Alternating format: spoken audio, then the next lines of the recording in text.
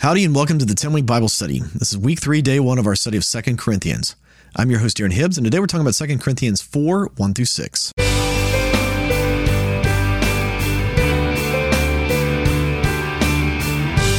welcome back to the 10-Week Bible Study. Again, I'm your host, Aaron Hibbs, and before we get started, I want to encourage you to read the book of 2 Corinthians once a week for the 10 weeks that we go through this book. It really will transform the way that you encounter God's Word.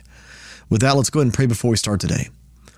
Lord, would you open our eyes and our ears to hear what your word has to say to us, God? Anoint us with understanding and revelation into the knowledge of God through your word. In Jesus' name we pray. Amen. With that, let's jump into God's word. I'll be reading today from the NIV. This is 2 Corinthians 4, starting in verse 1. Therefore, since through God's mercy we have this ministry, we do not lose heart. Rather, we have renounced secret and shameful ways. We do not use deception, nor do we distort the word of God. On the contrary, by setting forth the truth plainly, we commend ourselves to everyone's conscience in the sight of God.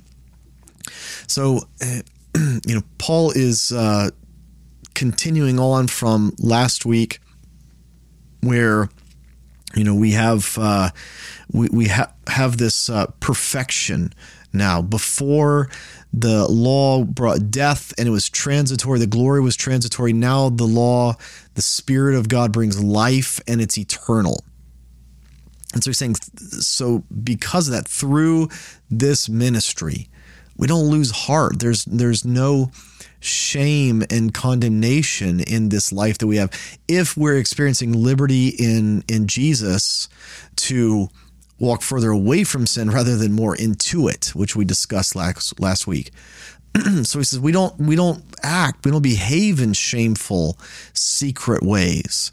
One of the things that the law does, right, is you try and find, if you're living by the letter of the law, you try and find little ways to find loopholes around it. You create all of these webs of lies and deception to try and still kind of fly under the radar, so to speak. Right? The law, that's what the law creates in you. When you are, and again, we've talked about how people do this. It's like, well, you need to throw out the Old Testament, you need to throw out the book of Revelation, and then this part of Acts and people start picking and choosing. They just start going through this and it becomes so much more legalistic, right? Because now it's like, well, okay, to really follow Jesus, you need to do this, this, and this, but not this, this, and this. And I mean, you always find out that there's just so much craziness going on. And the law always creates this secret, shameful thing going on in someone's life, because it's like, okay, if I just do this, this, this, and this, and this, and this, then I'm okay if I kind of do this and this, and if I do this, it counteracts that, and this isn't really as bad as, and all of this nonsense comes up. That's what Christians do. I mean, people that kind of get on the bad side of, the law, like the U.S. law, they do the same thing. Well, if I do this, I don't have to do this and this. And I mean, everyone has this angst nowadays about, people who are trying to find every loophole of tax law and things like that. And it's like, well, if I do this and this, then I don't have to pay this tax. And it's like, there's just always endless loopholes whenever you're living by the letter of the law. There will always be endless loopholes and you're doing all these secret, shady things. We see that all the time. That is life in the law. That's what Paul's talking about. But he's saying, as believers, we don't do that. On the contrary, we do everything plain and out in the open. And we all do it with a clear conscience in the sight of God. That's who we are. As believers, we live with clear conscience in the sight of God and man.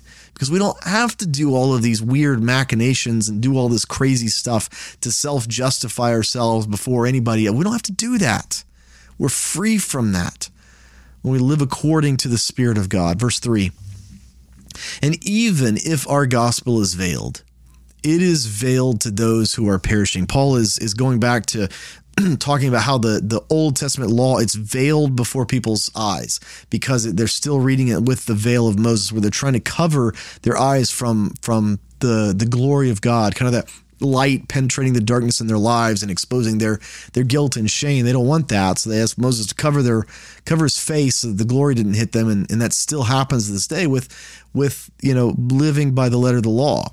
And so Paul's saying, if there is a veil over our gospel, he says there's not, but if there was, it's that this age, like this corrupt generation, as Peter says on the day of Pentecost, the ideas and all of the crazy stuff that Satan has put into our culture, that's the veil. It blinds unbelievers, people who are perishing right now from seeing what's going on in reality. Verse 4, he continues on.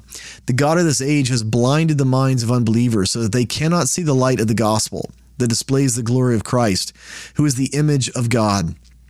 For what we preach is not ourselves, but Jesus Christ as Lord, and ourselves as your servants for Jesus' sake. So he's saying that, you know, the Satan, the God of this age, Satan is the one that's blinding people's eyes. He's the one that's trying to actively keep them from seeing the truth. He wants to keep people bound up in this legalistic way of living where we're, you know, again, trying to justify ourselves. We do just this, and this, and, you know, then we don't have to do this, and this, and all of this craziness. If you can keep people with that veil on, you can keep them from seeing the truth. You can keep them from living in the glory of God. That's what Paul's talking about here. He says, and we don't preach all of this. It's like we're not doing it to make ourselves look good. We're doing it to elevate Jesus, and then we make ourselves his servants for your sake. We're preaching this not to put ourselves on a pedestal. So when you see preachers putting themselves on pedestals, which we see all too often, we should ask ourselves, what's going on? Are they doing it genuinely, or are they getting paid? Are they getting paid? Because we got a lot of people nowadays getting paid. A lot of people getting paid. And I'm not necessarily asking people to evaluate what they think are the motives of people, but the fruit. Lord never asks us to evaluate people's motives because we can't see. But we should evaluate the fruit. Always evaluate the fruit. And if the fruit is all about getting paid, then it's probably time to move along. Verse 6. For God said, let light shine out of darkness. Made his light shine in our hearts to give us the light of the knowledge of God's glory displayed in the face of Christ.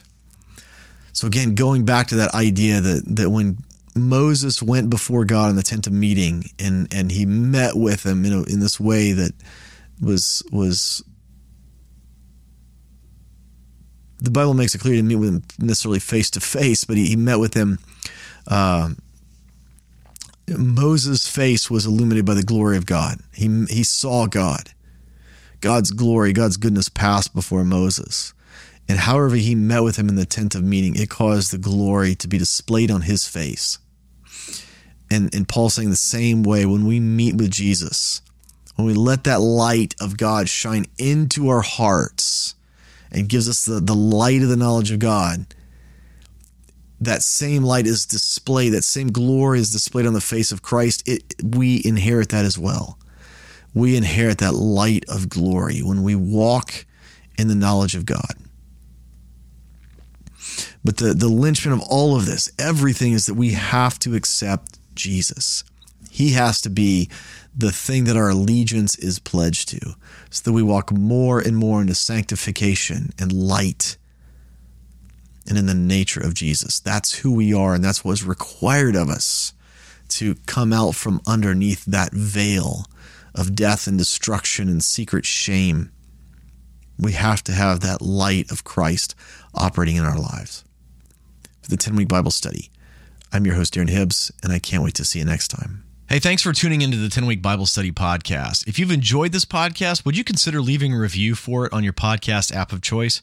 It really helps other people find out about this podcast, and my heart is for people to fall in love with God's word.